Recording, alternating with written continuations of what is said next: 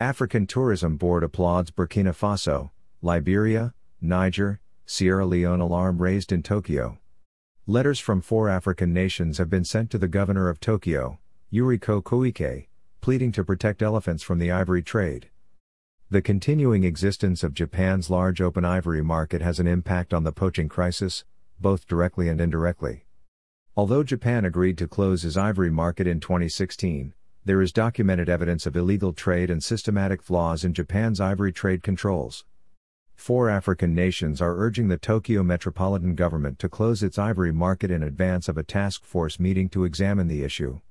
In letters addressed to Yuriko Koike, the governor of Tokyo, representatives from the governments of Burkina Faso, Liberia, Niger, and Sierra Leone write, "From our perspective, to protect our elephants from the trade in ivory, it is vitally important that Tokyo's ivory market be closed, leaving only limited exceptions."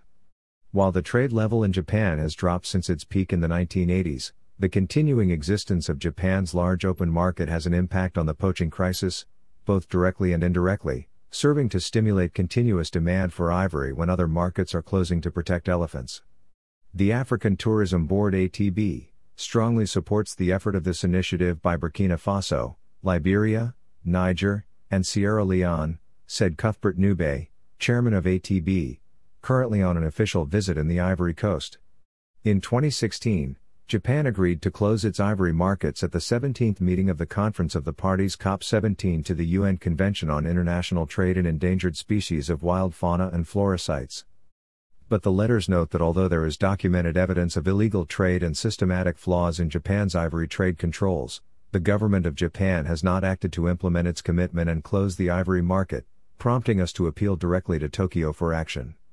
The 4 countries are members of the African Elephant Coalition, a group of 32 African nations dedicated to protecting Africa's elephants, including from the trade in ivory. The coalition's Council of Elders sent similar correspondence to the Tokyo governor in June 2020, challenging her with setting an international inspirational example, and leading Japan on a progressive conservation path. The next meeting of the Tokyo government's Advisory Committee on Ivory Trade Regulation, charged with assessing the city's ivory trade and regulations, will convene on March 29. The meeting is open to the public and will be live-streamed here from 2 o'clock to 4 p.m. Tokyo time, 7 o'clock to 9 o'clock UTC. A report from the Advisory Committee is expected within a few months. The coalition's actions are part of an ongoing international effort to persuade Governor Koike and the committee to close Tokyo's ivory market, and includes letters from 26 international non-government environmental and conservation organizations. February 18, 2021. English-Japanese Association of Zoos and Aquariums, July 31, 2020. Save the Elephants, July 8, 2020. New York City Mayor Bill de Blasio, May 8, 2019. Ivory trade should be banned immediately in Tokyo. Japan's Center for Ivory Sales and Illegal Export without waiting for national-level responses, says Masayuki Sakamoto, Executive Director of the Japan Tiger and Elephant Fund. Japan has been lagging behind other countries in closing its ivory markets, so the actions taken by the committee will be under immense scrutiny by international communities.